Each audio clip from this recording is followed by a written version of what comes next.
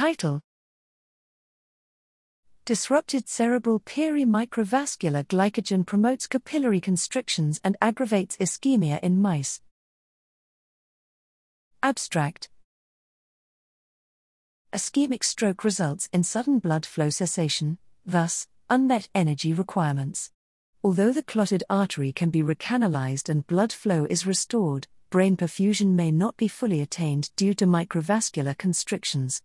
Under glucose-deprived and hypoxic conditions, glucose derived from the glycogen stored around peri-microvascular astrocyte end feet may serve as an emergency fuel to meet the metabolic demand during the acute period of ischemic stroke.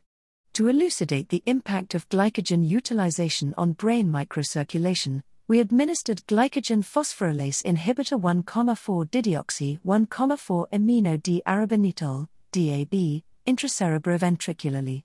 Transgenic mice in which glycogen synthase 1 expression was selectively knocked out in central nervous system, GIS1 nestin KO, were also used.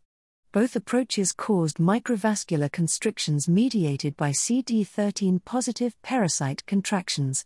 When mice with disrupted glycogen utilization were subjected to MCA ischemia, pericyte-mediated microvascular constrictions and the infarct volumes were further increased compared to untreated controls or wild-type littermates.